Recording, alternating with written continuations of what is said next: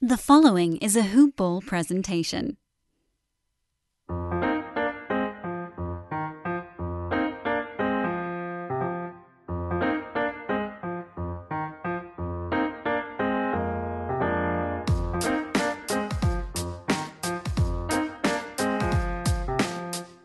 Hoop Ballers! How's it going? Welcome back. Today in sports betting. This is the podcast for February 26th. This is Devin, not the Duke Ellington, and I am joined by a very special guest today. Just a reminder, we are a Hoop Ball presentation, hoop-ball.com. That's the mothership of all this. Like I mentioned, I have a special guest today. Ira is still finishing up moving out to Miami from Los Angeles. So without further ado, I am going to introduce Mr. Andrew Hansen here. He is our DFS analyst, contributor, mastermind for Hoop Ball. And we have a treat for you guys today. This is going to be a great episode. Andrew, how are you doing? Oh, I'm doing great, Devin. Thanks so much for having me. And this is exciting. I get to join you guys here on this podcast that I've really enjoyed listening to here this season. And then also to be able to follow that intro music. I mean, I got to say, I think it's the best intro music on a pod I've heard. It just gets me fired up. So great to follow that up. Yeah, it's kind of a low-key, high-energy kind of rhythm there. It's real nice and simple, but you know what's to follow after it. So it's attacking the slate and attacking the day. Yes, absolutely. Getting you started bright and early here. Andrew, like I said, you have a DFS background. And, I'll probably just rattle off a couple questions here just because I'm curious. I always like to learn a little bit more about DFS as we talked off screen. I dabble here and there pretty heavily, but I dabble. And there's been times where I wish I would have known a little bit more and been a little more educated on slates. So I guess with my first question, I just want to before I do that, let's talk about our sponsor, and that's mybookie.ag. They have just about anything that you can think about betting on, and that's going to include all the way to politician debates and races, XFL. I believe they even do stuff for, college basketball, baseball. It's all over. They got everything. And just a reminder, we are still doing the promo code TODAY, which is TODAY. And that is going to be good for a 50% match on your initial deposit up to $2,000. So if you deposit $2,000, you're going to get $1,000 free money. And, just bet, win, and get paid. Mybookie.ag. All right, so just to jump back into that question I was thinking about, I just got a little excited and jumped a bit there. So with DFS, it's very synonymous and kind of correlative to actual gambling. Would you say, no? Oh, absolutely. They really go hand in hand in terms of the point spread, the game total, how much fantasy output you're looking for. And the first thing most people look at when they're building a daily fantasy lineup is how many points are going to be scored in this game, and is it going to stay close? Because we want the starters to get heavy minutes. If we're going to pay a high price tag for a star player, we want to be confident that he's going to get big minutes and hit his season averages and maybe exceed them. And, one thing you can do in daily fantasy is you can stack a game. Most lineups on these sites, you're going to pick 8 or 9 players. And when people talk about stacking a game, what they might do is they might take 5 or 6 players from the same game and put them in that lineup of 8 or 9 players and hope that the game stays close and maybe even goes to overtime. You see it all the time in these fantasy contests where if you have 5 or 6 guys from, say, the Wizards Milwaukee game earlier this week, or a game that goes to double or triple overtime, that's how you can get first place and win that top prize, because the game goes back and forth. You get your star players playing over 40 minutes. So when I first look at a slate, that's what I'm looking at, is what are the high scoring totals on the board with the close lines where Vegas is expecting a high scoring game. Yeah, that's a good insight there. It's something that I've looked at in the past, and obviously having those guys that are going to be involved in those games that are going to have a lot of points scored is more beneficial to getting higher up in the standings. Now, if there was one major point that you would want to make about DFS or your strategy specifically, what would that point be? Do you have a certain go-to thought process when you're looking at a slate or breaking it down? Well, I guess the two things to keep in mind would be, first of all, be open-minded and be open to the different strategies, because any given strategy that you'll hear about in daily fantasy can work on any given night. Some nights if it's you're only going to win if you stack a game and it's high scoring and you have a lot of players from that game. You'll hear a lot about stars and scrubs, where you may invest in three high-priced players like Giannis and Harden and Jokic, and then you get three or four minimum price players, and that's the winning lineup because the stars go off that night. But other nights it might be a more balanced lineup where you get a lot of average priced players, more like a Donovan Mitchell or Rubio, and that's the winning lineup. So I like to go into a slate with an open mind and look at the matchups and look at the prices to determine which way I'm going to go. But in terms of then actually digging into a strategy and making selections, I think the one variable you have to look at is just matchups. And that is player versus player and team versus team. And, one of the big things is looking at the poor defenses, because guys who can't stop you, they obviously give up the most fantasy points.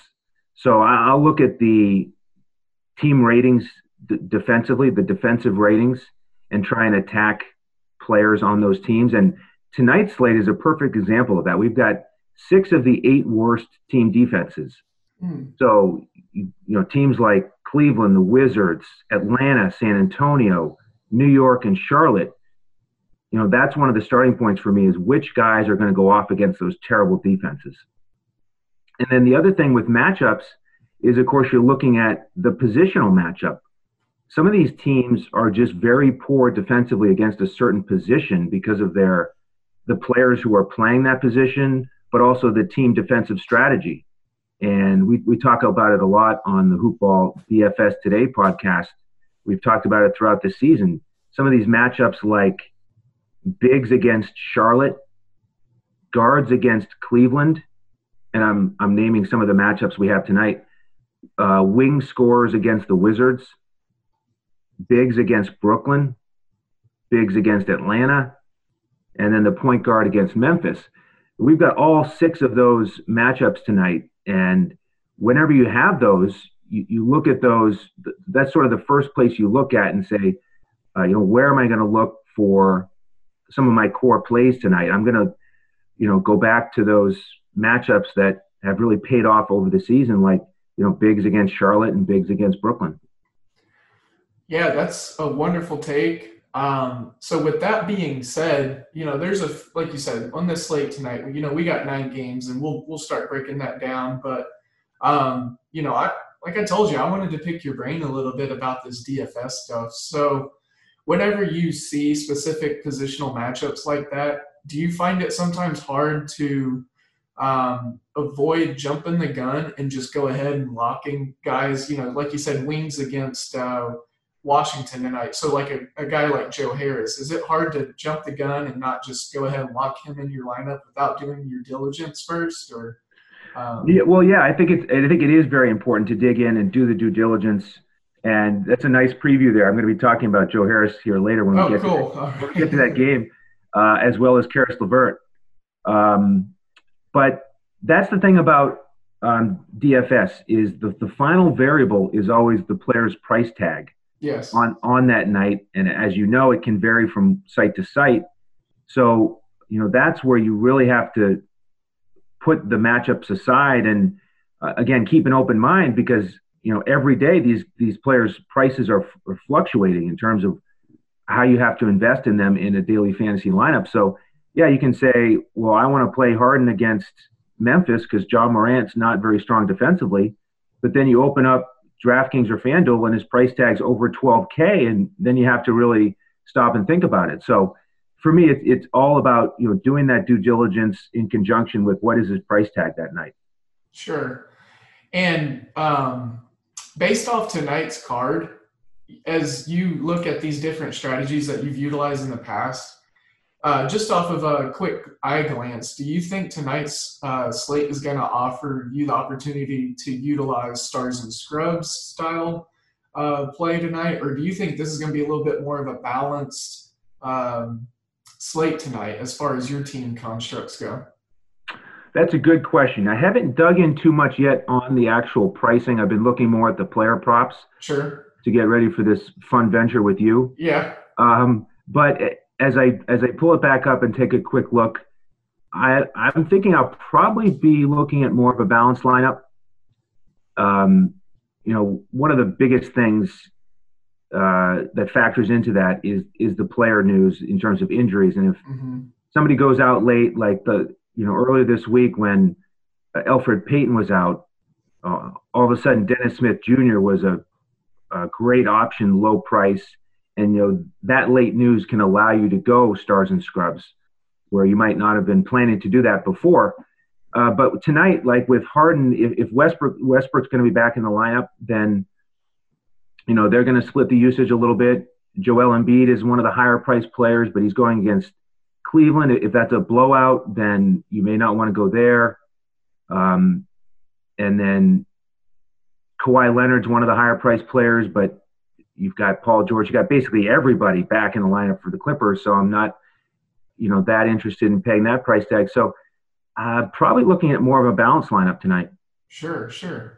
Yeah, it's got to get that value where you can. And speaking of value, whenever I'm looking at some recency bias as far as a player's production, I try to find, getting – what's the mark, where is that value line you want to be at as far as ROI?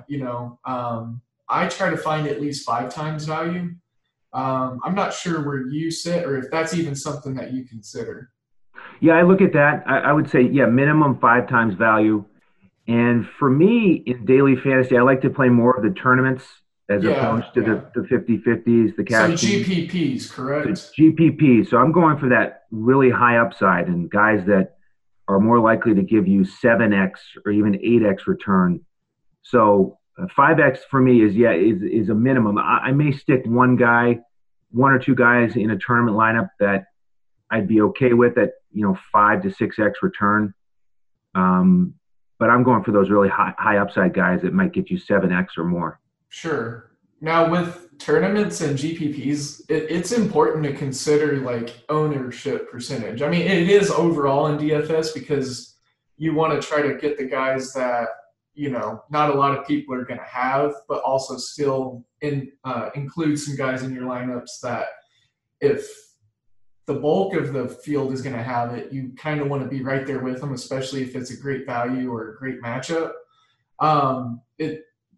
I've found this being one of my Achilles heels, and I have many of them in DFS, but I try to get too cute with trying to find that low ownership guy or someone that I think has a good matchup or is just kind of an under the radar kind of player.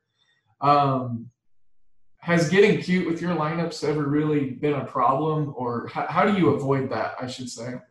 Yeah, we all have our biases, don't we? I mean, the first guy that comes to mind for me is Boban Marjanovic. Yeah. He's a guy that I just absolutely love. And whenever he gets on the court, he is an amazing producer, fantasy points per minute. But it's just so hard to count on. You never know when he's going to play. I mean, every stop he's been at, the coaches, to me, they just don't seem to utilize him as much as they could because he is so dominant when he's on the floor. Mm-hmm. I mean, I would make sure I carved out, 14 or 15 minutes for him every night. Unless maybe I'm going against Houston or something, and I think they're going to, run circles around him on the other end. But so for me, it is certainly a challenge that you fall in love with a player or a guy that's going to be low owned. And that's the thing in tournaments, it's a real risk because you don't want a guy who's not even going to play. So it is a challenge, but I mean, I'm with you. I think looking for low ownership guys is important, again, especially in tournaments. So if some of our listeners are new to daily fantasy or they're thinking about trying it out, then what I would advise is try some GPPs where you're going for that upside. And there, I think it's more important to find one or two players at low ownership to make your lineup a little bit different and give yourself a chance for possibly winning the tournament. Whereas if you play one of these cash games, you're really looking for a more balanced, trustworthy lineup, because all you have to do is beat half the field. And if you do that, you double your money. It doesn't matter how much you score. So in the cash lineup, then I think it's more important to go with the chalky plays. Don't make a big mistake with a guy that might not even play. Mm-hmm. So it's all about the contest that you're playing. But because I do focus on GPPs, I mean, I'm with you. I think it's important to try to find one or two guys that are going to be low owned that might go off that night. Yeah. I really like Ivica Zubac. I guess he's kind of like my Marjanovic. Okay. Because just every time I look and I try to put a lineup together, and he's always just in that middling price range, and I always just see what he does with his minimal minutes and his production. Sometimes it bites me in the butt, but he just kind of gets out there and gets a lot of offensive rebounds, high efficiency. So it's I guess that would be my Marjanovic. That's funny because Montrezl Harrell is one of my favorite players. Okay, yeah. I play him a lot. For Zubac, one thing, if you ever try, again, for our listeners who are new to it, in daily fantasy, you can do a showdown slate where you're just picking players from one game. And I think Zubac is a better option there because he's still usually underpriced, but he allows you to get the other stars from that game in your lineup. And so I think he's a good fit there. Yeah. Now, as far as ownership percentage and, value estimations and all that good stuff, I know a lot of people use optimizers. I kind of wanted to throw that word out there and see if it was triggering to you. Some DFS players love them. Some absolutely despise them. How do you feel about an optimizer? And if you like a certain one, is there one that you use at all? I don't use optimizers. I build everything by hand. I have nothing against them. I think the strategy for people who, multi-enter up to 150 lineups, I think it's fine. That's part of the game. It's playing within the rules. I've looked at the RotoGrinders optimizer a fair amount, played around with it, see what it spits out. So I don't have any problem with it. That's the one I've looked at, but I don't use it really myself. Gotcha.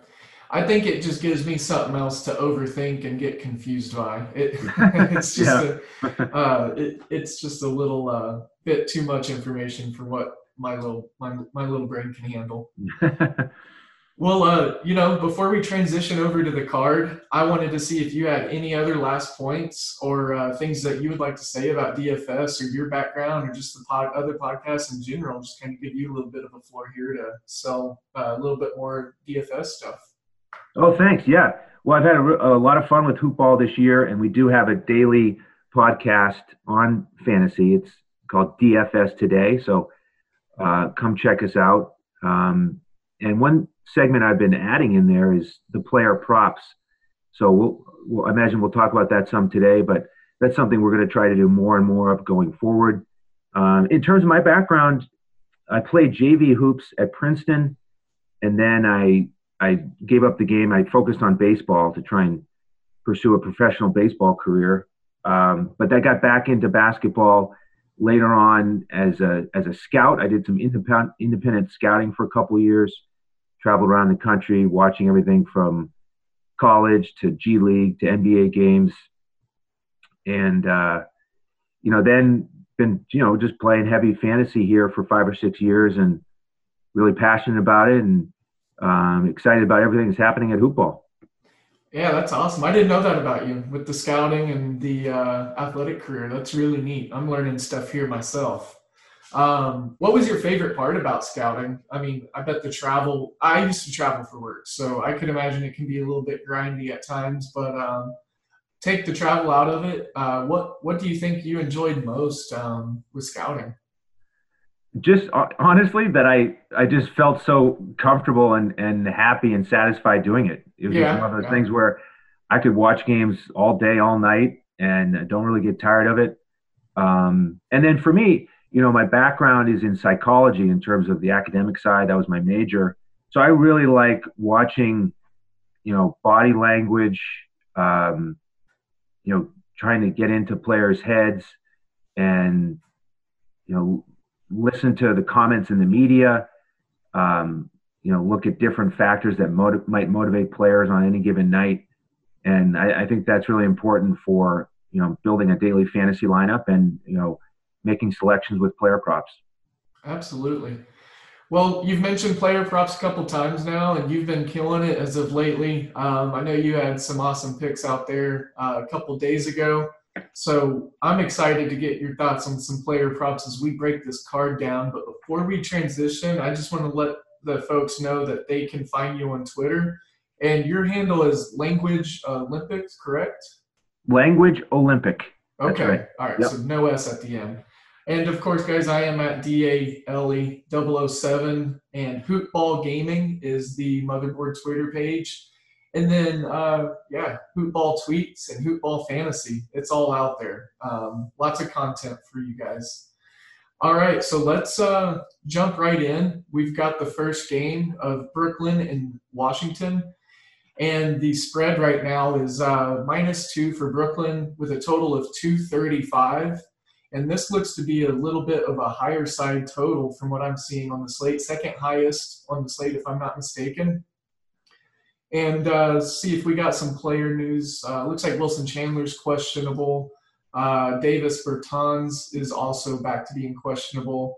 This is a team in Brooklyn that I haven't had a lot of good luck with figuring out this year. Washington's a bit more composed at the moment. They're playing pretty decent ball. They're trying to get that 8th seed. Bradley Beal's on an unbelievable tear. And as far as some last 10 numbers, both these teams are actually covering the spread pretty nicely. 7-3 for Brooklyn, 6-4 for Washington. And this is an actual pretty important game as far as the Eastern Conference is considered at the 8th spot. So as far as some DFS and player props, what do you have in mind for this game specifically, Andrew? Yeah, this is actually one of the games that I have the most interest in terms of player props so far. And you mentioned that it's a high total, so that's certainly something that catches my eye. And we got to start with Bradley Beal. I mean, Right. 2 consecutive games with over 50 points. The guy is just on a roll. And that's one of those things that, I look at is whatever it is, he's feeling good after the All-Star break or, guys inspired by Kobe perhaps. But he's just on a mission and, getting up a lot of shots. He's had 9 straight games with at least 23 field goal attempts. Wow. And his point prop is 31.5. He scored 34 against Brooklyn earlier in the season. And maybe he wants to go for 3 in a row over 50. So that's one of my plays tonight is over 31.5 points for Beal. Yeah, without even looking into it that much, I'm probably going to have to tell you on that. He seems to be their only option, really. And, Brooklyn, one thing that's given me a little pause as far as just the total here is I was looking through some defensive ratings as far as the last 5 games go. Brooklyn's actually number 3 behind Toronto and Milwaukee, and Washington is number 10 in defensive ratings over the last 5 games. So I'm looking, as far as a betting standpoint, I think I might take the under of 235 on this line just because, there's a lot of points right there, but teams are locking in. These 2 teams specifically are locking in defensively, it seems like. And last time they played on February 1st, there was a total set at 243, and they only scored 220. So, and they both shot pretty decent as far as field goal percentage, 41.5% and 44%. So I think it'll probably be somewhere close to that if I was a bet man, and I am. So, Yeah, it's funny. I was actually looking at the under on that as well, so I'm glad you feel the same way. awesome, And, awesome. yeah. And then in terms there on the Brooklyn side, there's two other guys I want to mention, and we previewed it earlier. But the wing scorers against the Wizards have been excellent this year. Beal, he's so busy scoring offensively, he doesn't have much left for the defensive side of the ball. Sure. So the guy I'm going to start with is LeVert, and his player prop is 20.5. He's really picked up his usage with Kyrie Irving out. Last 4 games, his shot attempts have been 20, 29, 19, and 21. And you just look at that last game that the Wizards played, Middleton is the guy that I'm looking at. Yeah. He's a similar player.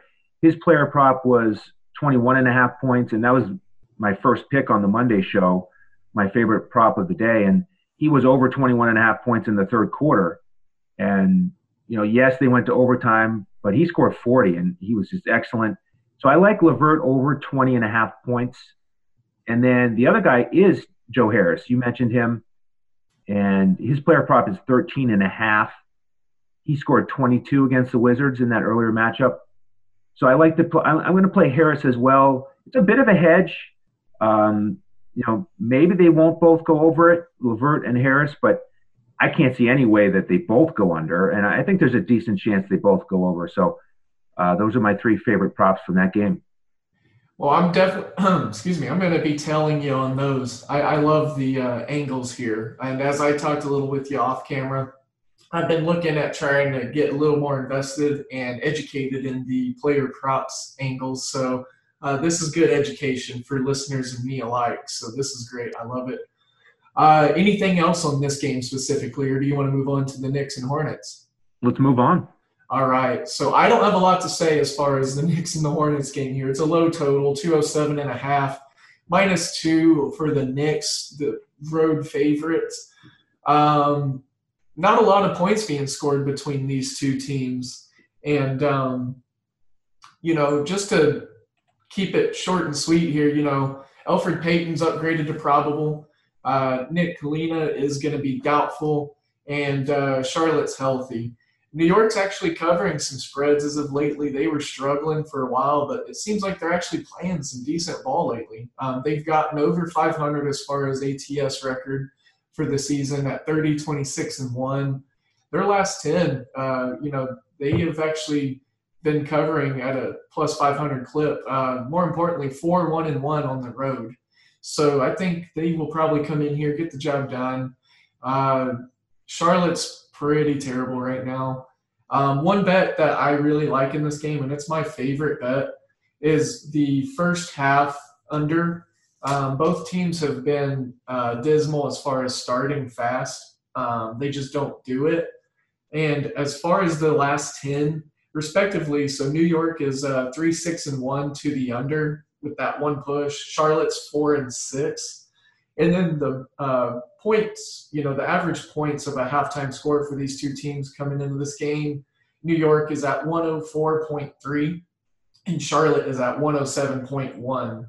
So I also put a note in here of home and road numbers for Charlotte. They're 10-16 to the under at home with an average combined score of 106.8.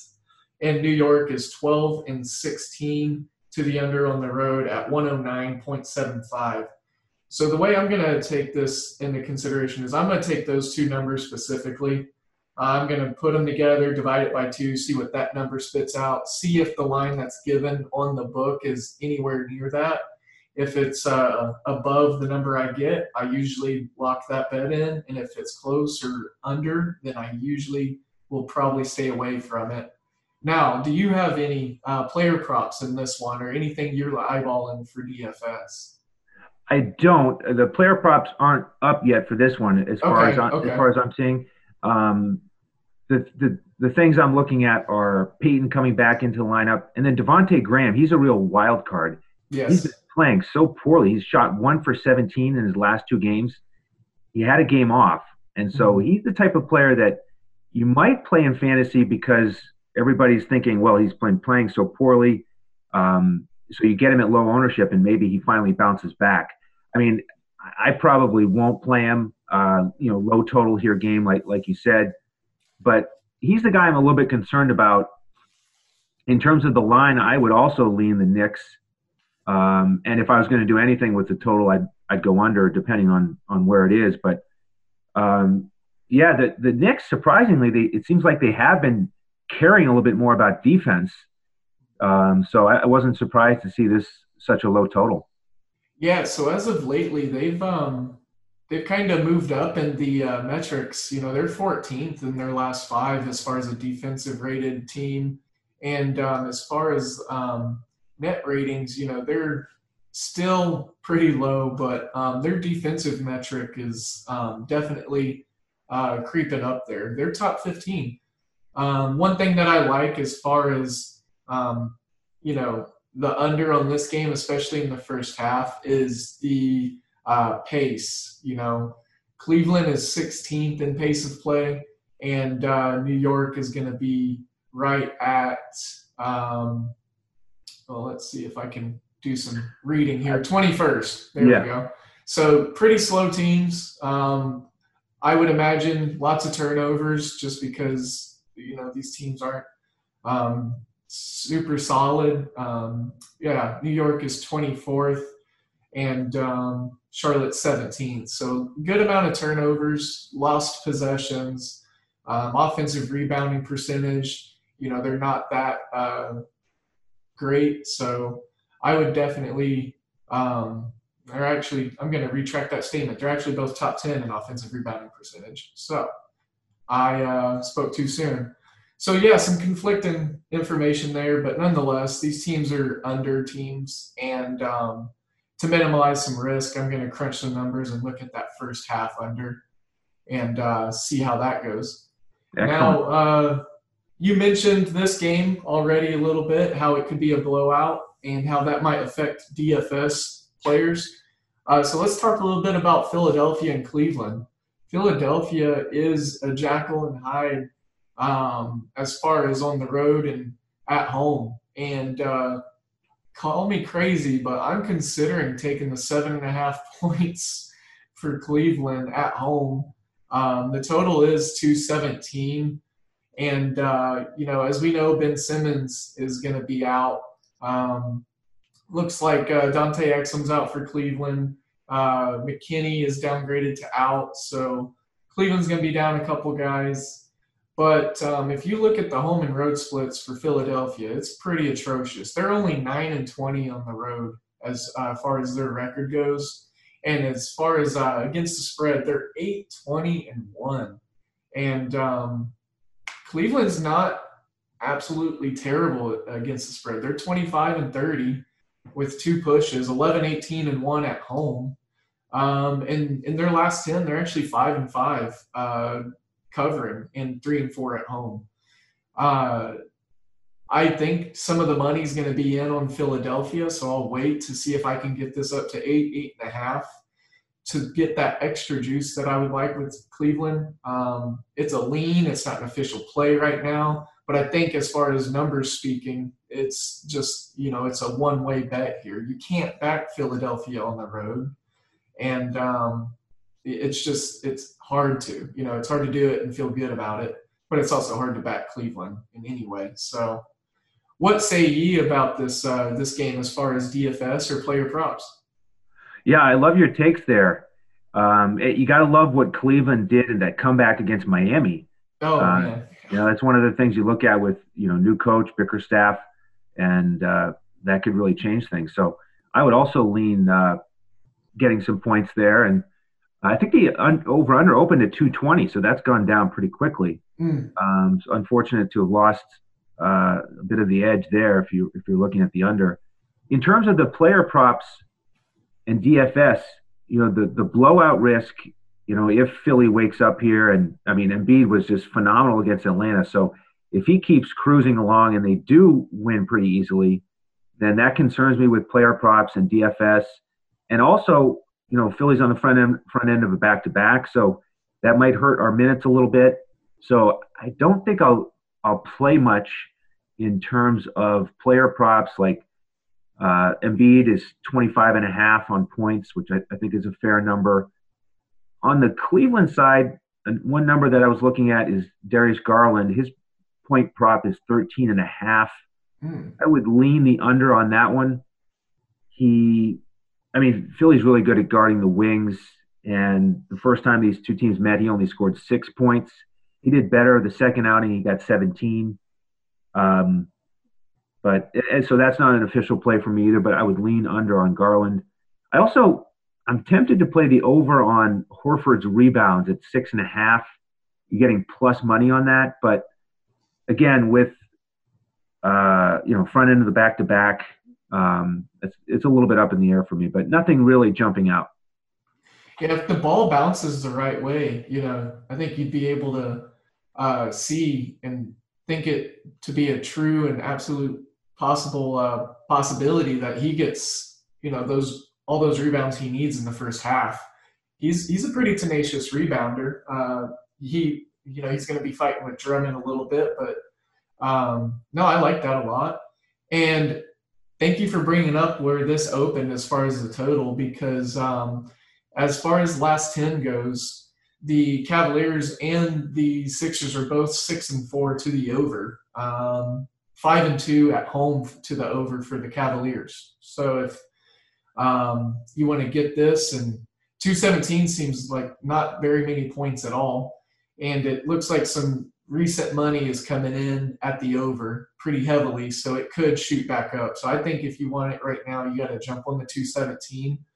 And the last time these two teams played, the over and the total was set at 215, and Philly scored 141. So that definitely that took care of the over. That's right. So yeah, moving on, we're going to transition over to our next game. And this is another game that I like some early action on. I got a first quarter bet in this. Minnesota going on the road to take on Miami, where Miami is so very solid at home. Right now it's a spread of 10 in favor of Miami, total of 231.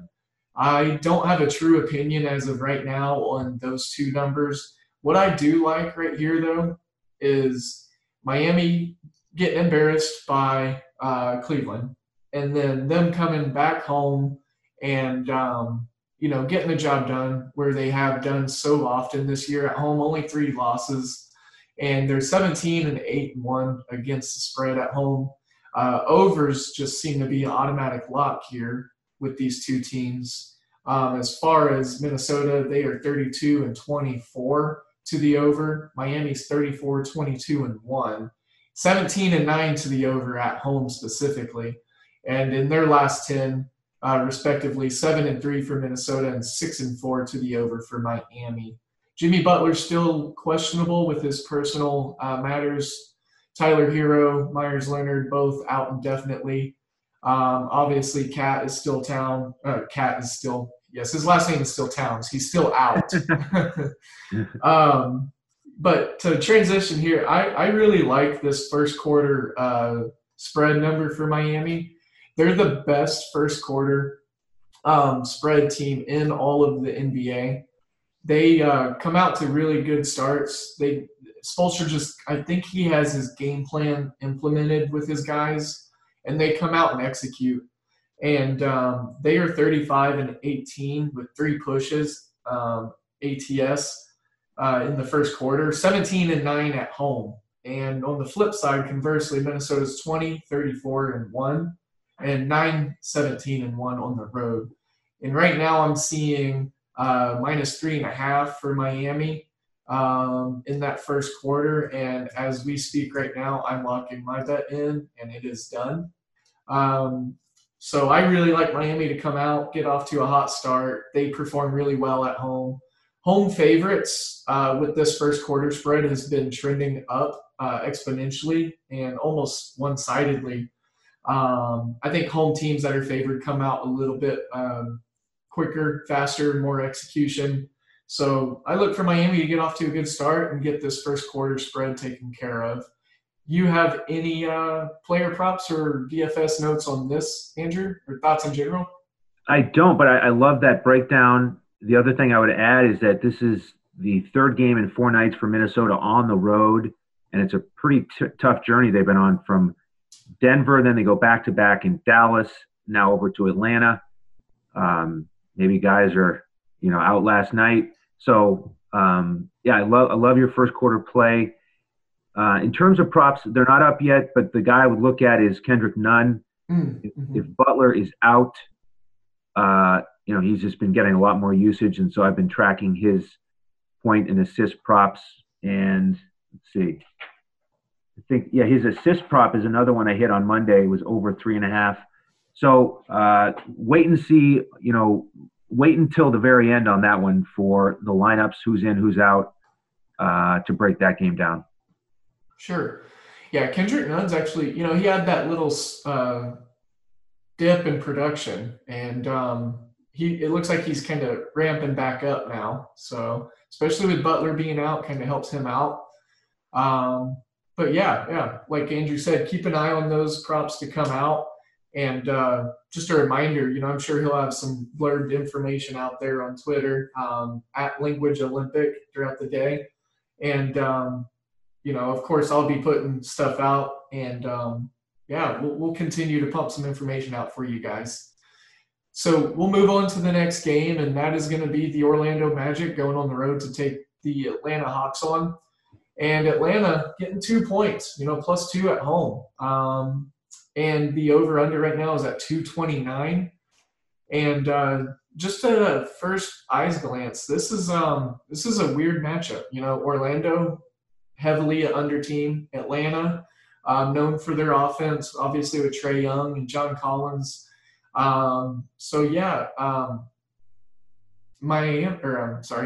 Orlando is actually in their last 10, they've been an over team. So this could maybe be a little tricky to play as far as the over and under goes. I always like to consider like true shooting percentage and effective field goal percentage in recent games for teams to see how they've been putting the ball in the bucket as of recency. And this is one that I kind of want to dig in a little more. I don't have a true opinion as far as how I feel on the over under. But I like Atlanta getting 2 points at home and maybe to even be an underdog money line play of mine tonight. Orlando's in that race to lock the 8 seed in, but, like Josh and I and Ira and I have talked about in the past on this show, it's like it seems like no one wants the 8 seed. They keep handing it off to each other just because they know they'll be the sacrificial lamb to Milwaukee in the first round.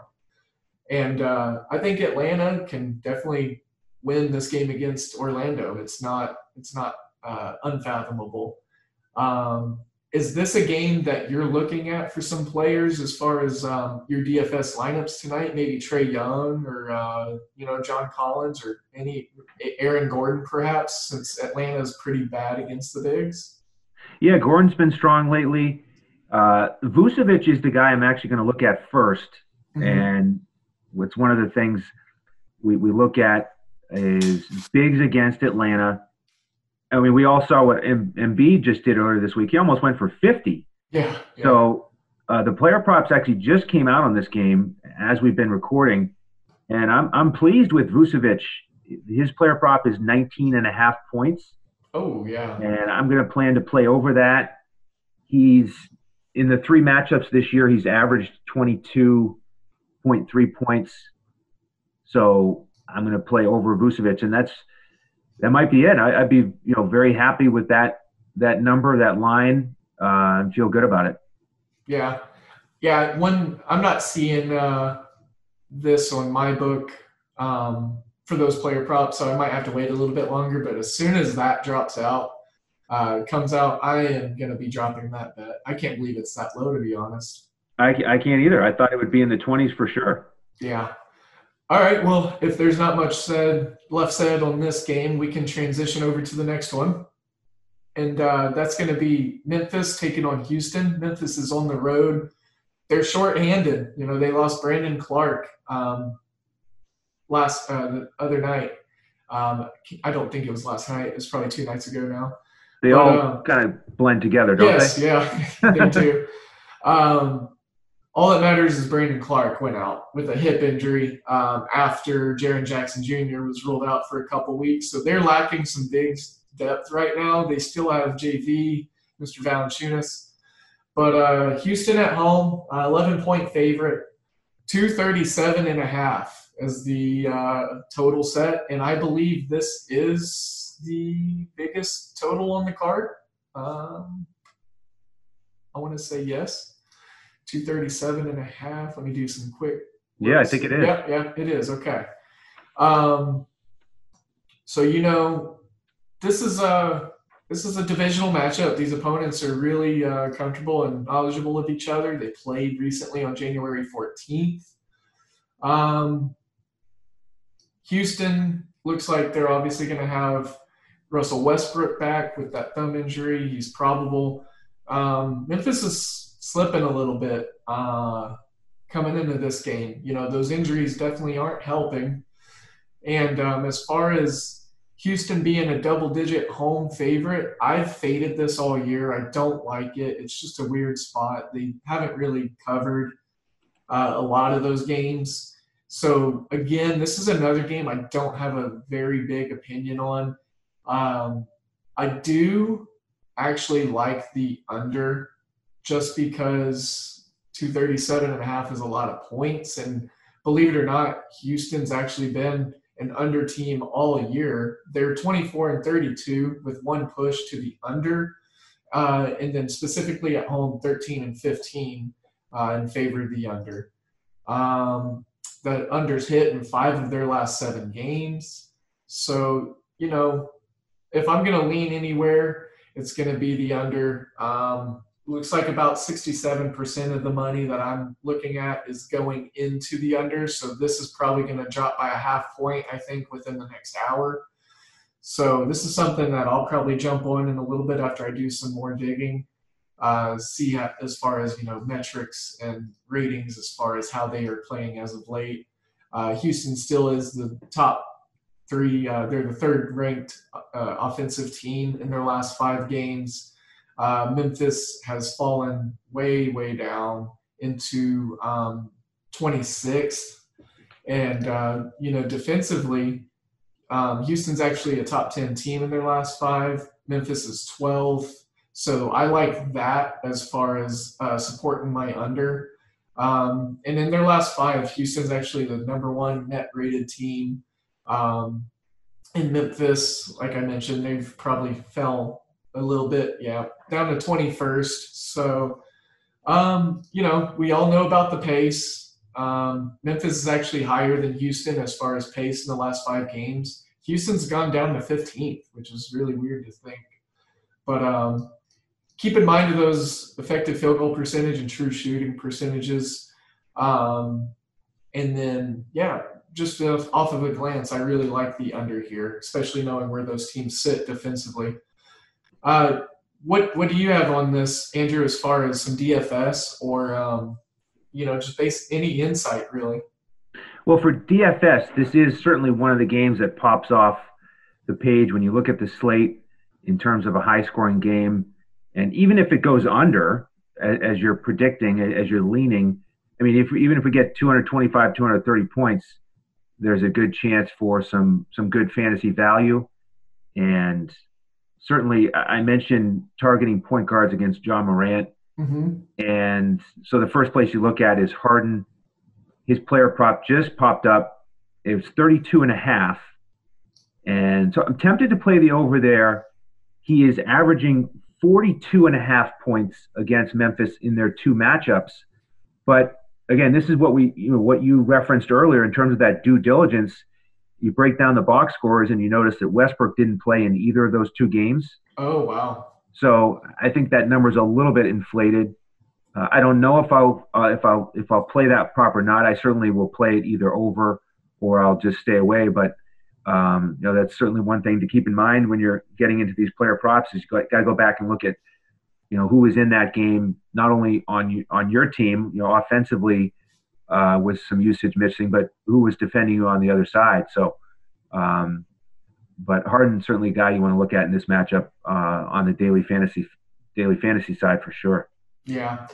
And just another quick note, I know I talk about recency bias a lot, and that can get some bettors and DFS players in trouble here and there. But the fact of the matter is it's a recent metric. It's proof, Last time these teams played was the 14th of January, so pretty recent. And the over-under set was 240.5, so even higher than what it was this time around. And, Memphis won that game 121-110, so only 231 points scored, which is still lower than the total of what it is posted now. And Memphis shot 51.1%. I don't think they're going to do that this time around. If I had an opinion there, which I'm giving one, so I guess I do, I think they kind of fall back down to the 45%. They're missing Jaren Jackson Jr., who gets them close looks. They're missing Brandon Clark, which is another mid-range, close proximity kind of guy who can step out here and there. But, the fact of the matter is they're both bigs. They both look for those high percentage shots. And, Dylan Brooks, he is either shooting 50% from the field or he's shooting 17 or 22%. And I think this last game, he and Ja Morant both just had monstrous field goal percentage numbers. So look for that to drop. Again, another thing that makes me feel a little comfortable with my underlean. I'm pretty close to making this underplay an official play for me. So, but check back on Twitter when I hand my picks out for the day. But yeah, this is as strong of a lean as I've had so far on these games. One more point I want to add there. Ja Morant, it seems to me like he might be hitting that rookie wall a little bit. Yeah.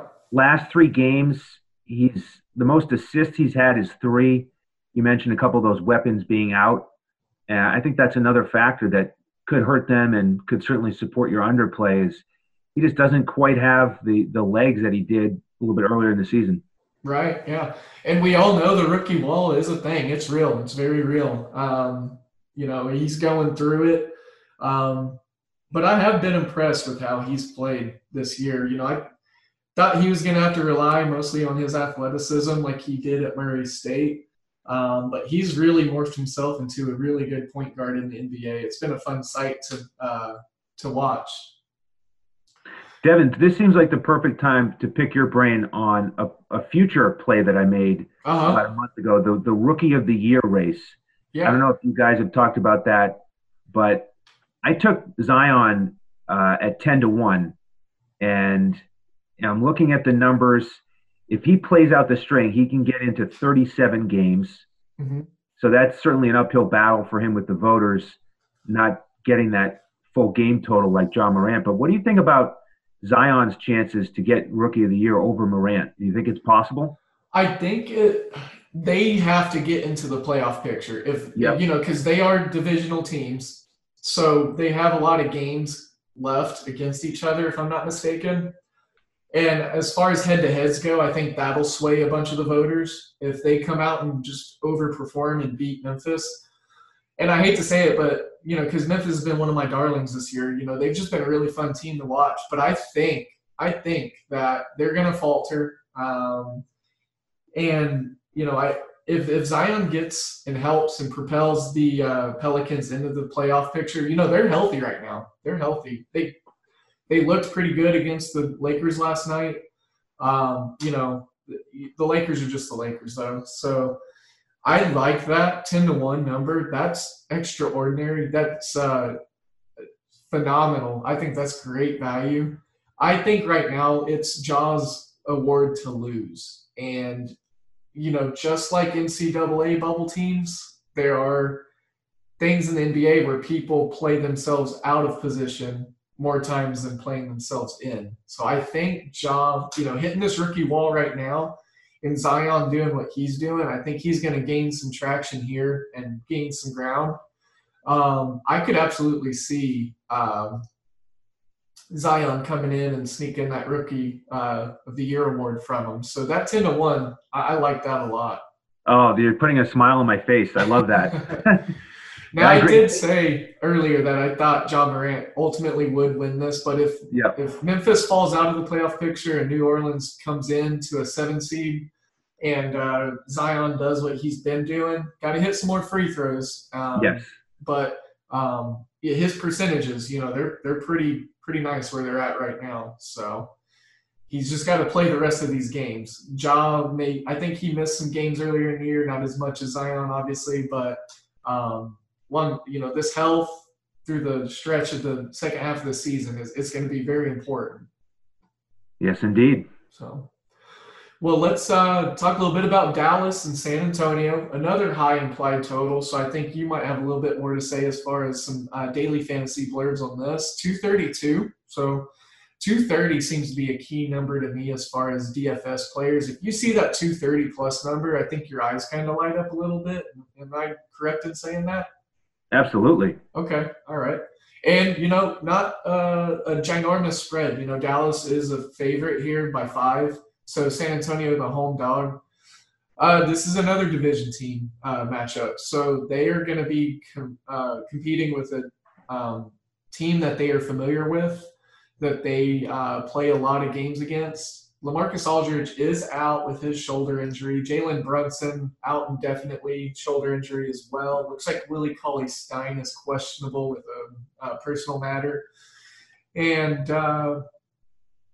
so these last 10 games for the teams here, the Mavericks are great on the road on the season. They do way better on the road than they do at home. Just record-wise, they are 19-9 on the road versus 16-14 at home. And as far as against the spread goes, 19-7, with 2 pushes against the spread on the road, and 12-17-1 at home. So significantly better. San Antonio is 9-17 against spread at home, so pretty dismal. They also outperform their home stretches with their road numbers. Last 10 over-unders for these teams, 8-2 to the over for Dallas, 7-3 for San Antonio. San Antonio hasn't had a lot of home games in the last 10 games, so they're only 1-1 on the over-under line. Dallas is 4-1 to the over as an away team, though.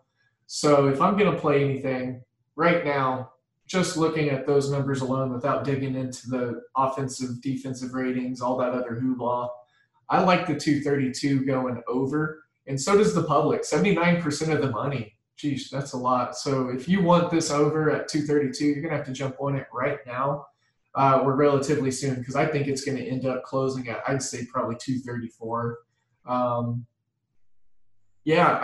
High total, familiar teams. I think it's going to be a close battle. I don't see a blowout happening. Last time these two teams played was way back on the day after Christmas, so the 26th of December. 226.5 was the implied total there. And Dallas won the game 102-98, and that just went well under, which is very weird considering these two teams are both over tendency teams. You have any I don't know if player props are up for this game yet, but as far as some DFS takes, what do you like in this? Are you looking at maybe utilizing Luka as a star in this? I'm looking at his picture right now. He's the player profile I pulled up. These props just came on as we were doing the show. It's funny, we started the show with only four of the 5 games up on the board, but now I'm seeing a little bit more of them trickle in. So for Luka, that's how I'm going to start my breakdown of this game and trying to figure out if it's going to stay close, if I want to invest in him. And one prop that's jumping out at me so far is his combined points, rebounds, and assists is set at 43.5. Mm-hmm. And in this matchup, he's averaging 53.5. Wow. And Jalen Brunson, being a guard is out. So maybe he gets a couple more minutes also. Exactly. He's already a starter, but, Rick Carlisle does weird things with his rotations. Yes, he does. So I'd lean the over on that prop, and I'm going to need more time to break down the fact that LaMarcus Aldridge is out. You have to check back with me later on that one. And LaMarcus Aldridge being out obviously would help Porzingis's status, right? I mean, his positioning to produce. Would you say that's more likely? I would. Okay. So let's see here what his. Let me look at what Porzingis' numbers are. His point prop is 19.5. Oh yeah, That's attractive at a glance. yeah. So yeah, I'll have to do some more digging on that one. Well, this will be a fun, interesting game. I am a Mavericks fan.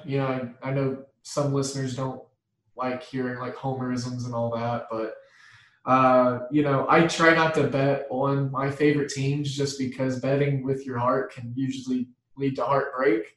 So I think this will be a fun game. A lot of cool angles. I feel like if I'm playing a total, I'm not necessarily betting on or against my team. So I like the over here.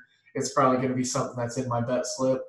And I'm going to follow your lead on some of these player props whenever we dig into them a little more. So transitioning to the Clippers and the Suns, Pacific division matchup. And I don't know if you've heard me rant about the Suns or before, but you're about to.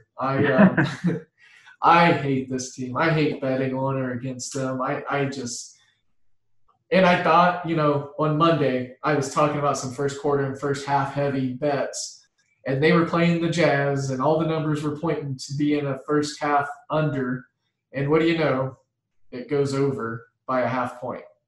So I am done trying to figure out any side, total, bet, angle, anything if it's involving the Phoenix Suns. I officially throw them out of my database. I'm just done. Nonetheless, it's a game on the card, and we'll briefly talk about it. 6.5 points is the spread right now in favor of the Clippers. 232, which is I think to be a little high as far as the total goes. Los Angeles, like you said earlier in the show, no reported injuries, completely healthy. Kelly Oubre is out with his knee issue, so that's going to hurt Phoenix. Obviously, Frank Kaminsky is still out. This is a high total. I wasn't expecting this. Did you see this at a glance, and were you a little surprised as well, or what are your general opening thoughts on this game? Yeah, I thought it opened up even higher, so I thought it's gone down a little bit. Wow. Okay. I was also looking at the under, if anything. The thing that the first thing I have in my mind as I look at the Clippers recently is Kawhi Leonard's comment recently in the media about the time to win is now, and he's just frustrated that they really weren't playing to their performance there, and sure enough, they came out and just blitzed Memphis. And I like their side here in this one. I agree with you. Phoenix is really hard to predict, but I would lean the Clippers here. I would lean towards the under. And the big thing with the Clippers in fantasy right now is I referenced it earlier, is just everybody's in the lineup now. You've got Paul George back, Beverly's back, and they've added Reggie Jackson and Morris. So it's just really hard for these guys to hit value. So this is one of those games where I'm actually looking at some of the unders. The player props, the point props for the Clippers, Kawhi Leonard is 25.5, Paul George 17.5, Marcus Morris 13.5. I don't know if I'll play those, but if I play any of them, I think they'll be unders. And then on the other side, I know I've mentioned a lot of overs so far on the show today, but I've got an actual underplay for you. It is Mr. Booker. His point prop is 28.5. Oh yeah. And earlier in the season, he did score 30 against the Clippers, but Rubio did not play that game. And we see time and time again with Rubio in the lineup, the usage just gets split up. And, sometimes Rubio's really dominating the ball and flirting with triple doubles. And, that just takes away from Booker. So, well, and I saw a thing, and I'm sorry to interrupt, but the usage percentage of Devin Booker jumps by like almost 10%, or if it might be 10% when Rubio is out of the lineup. Like, it's just a monstrous number. It really is. And in the last 6 games, Rubio has been under 28.5 points 5 times. So, that's been the recent trend. Certainly the Clippers are terrific defensively. So that's my big underplay of the day so far is Booker under 28.5 points.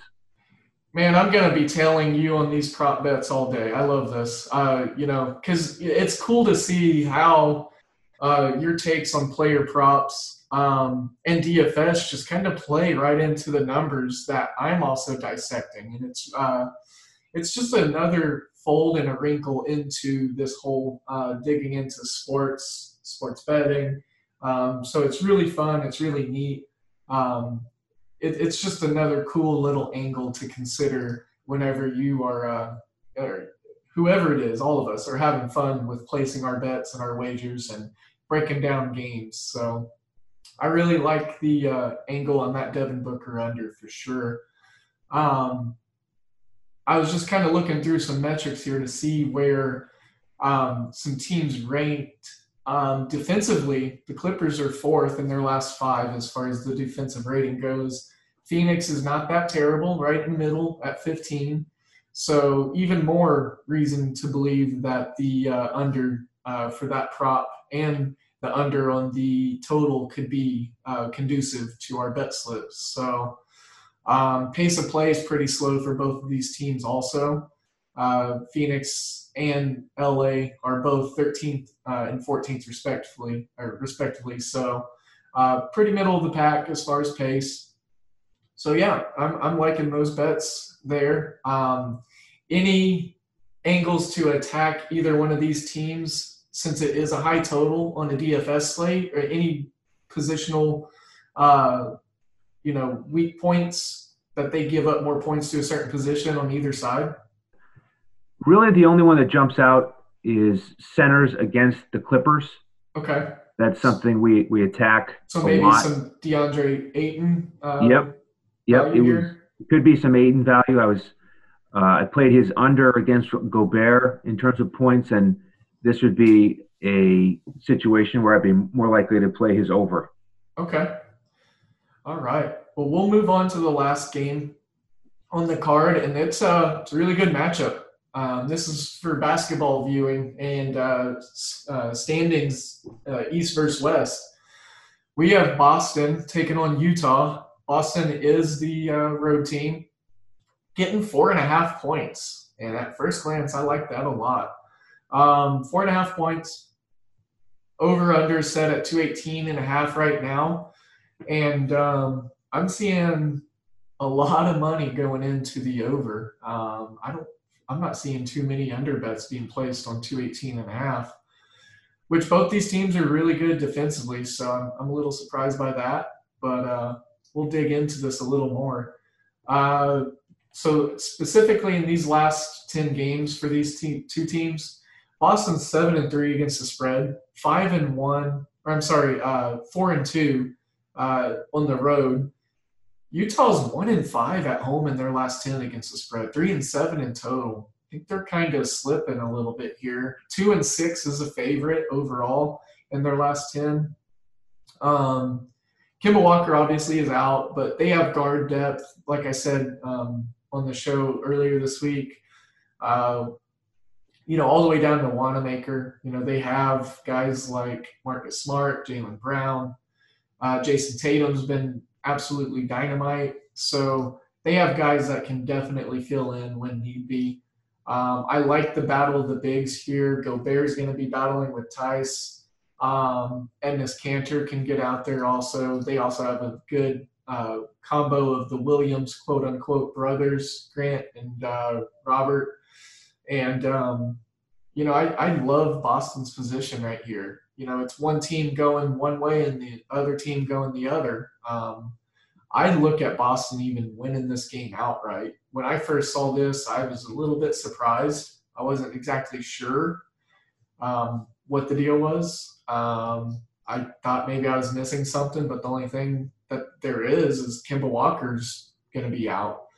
Right now he's doubtful. He's not even ruled out. So I wonder if him being ruled out might affect the line by a half point. But I think Vegas is smart enough to go ahead and consider him probably being out in this line. So I don't think there'll be any movement with his actual designation to being out.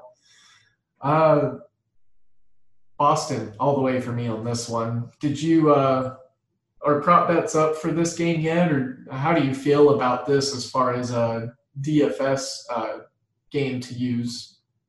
Yeah, so the prop bets are not out yet on this one, unfortunately. In terms of these two teams in general with fantasy, we like to attack Boston, their bigs. So you could Hmm. look at Gobert on the fantasy side. He's been a little bit underwhelming lately, but that's a guy I would look at. Curious to see what his props are when they come out. But in terms of the game itself, uh, I'm with you. If I was going to play a side, I would go with Boston. I'd probably take the points myself instead of going with the money line. Just considering that it is a back-to-back for Boston. They coming from Portland last night. That's a pretty tough back-to-back to go into the altitude. But the thing about Boston is, you got to scout these coaches too. And I just love Coach Stevens. Yes, He yeah. fights to the end every single game. If it's 6 or 7 point spread late, he's not going to give up. He's going to keep fouling. And I think that goes a long way. So I would lean towards Boston there. And, you know, I would also lean the over. It actually, I think it opened at 215.5, jumped up to 218.5, went off the Oh, board, wow. came back on. And, the thing is, Celtics are fifth in offensive efficiency. Hmm. Jazz are eighth. Um, and then you mentioned it. Utah's been it's a bit of a funk at home here, which is surprising. But giving up 131 to Phoenix, uh, losing to San Antonio at home. So I like your lean there on Boston, and I would lean the over as well. One other thing I like to support and piggyback your overtake is Utah. In their last 5 games, they are the 26th rated defensive team. So very heavy slippage right now. Um, and net ratings as far as the last 5 games, Boston is right there at 12, Utah 19. So, kind of middle of the pack. Excuse me. But yeah, just that defensive rating for Utah alone lately is just that's given me more reason than not to support the over, and I think this will be a good game. For my sake, I hope Boston pulls it out. I think this is. I'm going to go ahead and stamp this as an official play for me. 4.5 points. I just don't. I don't know how you look at that and not take that, considering how good Boston's been against the spread all year. So, one other thing that I wanted to bring up, because you touched on it a little bit, talking about the back-to-back coming into Utah, and I've mentioned this on a show or two in the past, but I was reading an article, and it was breaking down how over the last 5 seasons, teams playing a back-to-back and coming into Utah for that second leg, how it was pretty much an automatic lock that they lost and they didn't cover the spread. This year alone, it's completely flip-flopped. It's really weird. It's really weird. Teams coming in that second game of a back-to-back coming into Utah, they're covering at, I think it was like a 71.5% clip. So Wow, um, love that stat. it's just because even back to the Darren or I'm sorry, the Jerry Sloan and Andre Kirilenko and Mehmet Okur days. It's like they won home games. Like that's what they were known for, and they were tough on back to backs. So it's Utah's been a place that you struggle in back to backs for as long as I can remember, or even just trying to go get a road win. So it's weird that it's completely flipped this year. Just for the season, Utah is 13-14-1 against the spread at home. They still have a good home record at 20-8. So um, again, I think it'll be a good game, and we have an exciting card to keep some eyes on tonight as far as props, DFS, overall bets. So, well, Andrew, that was the last game on the card.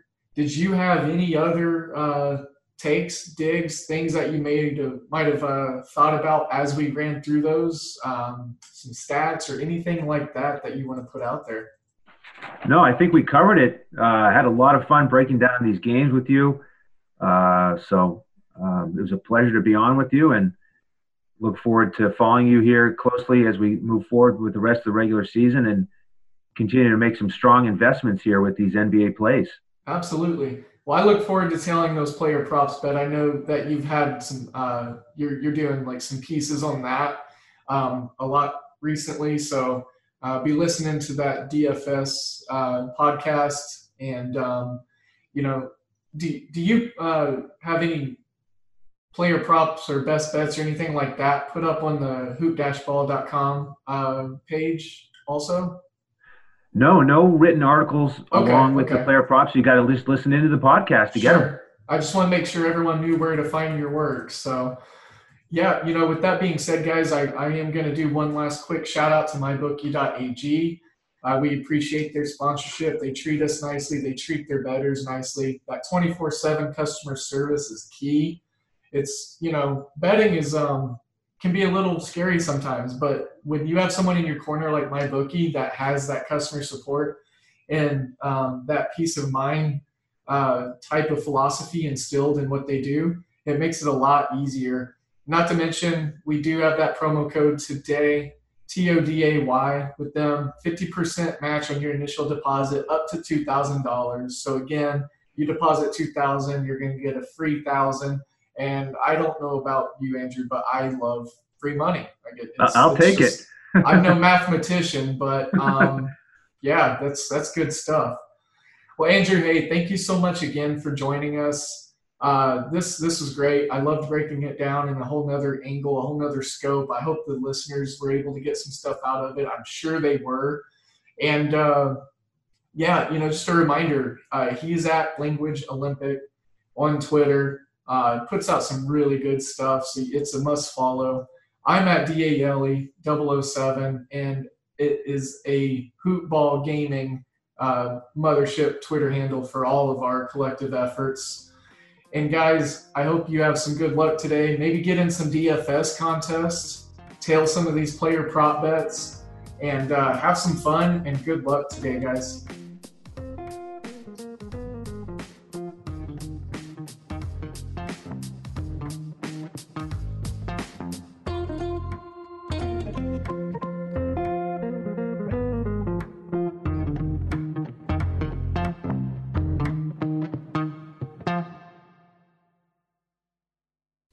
This has been a Hoop Ball presentation.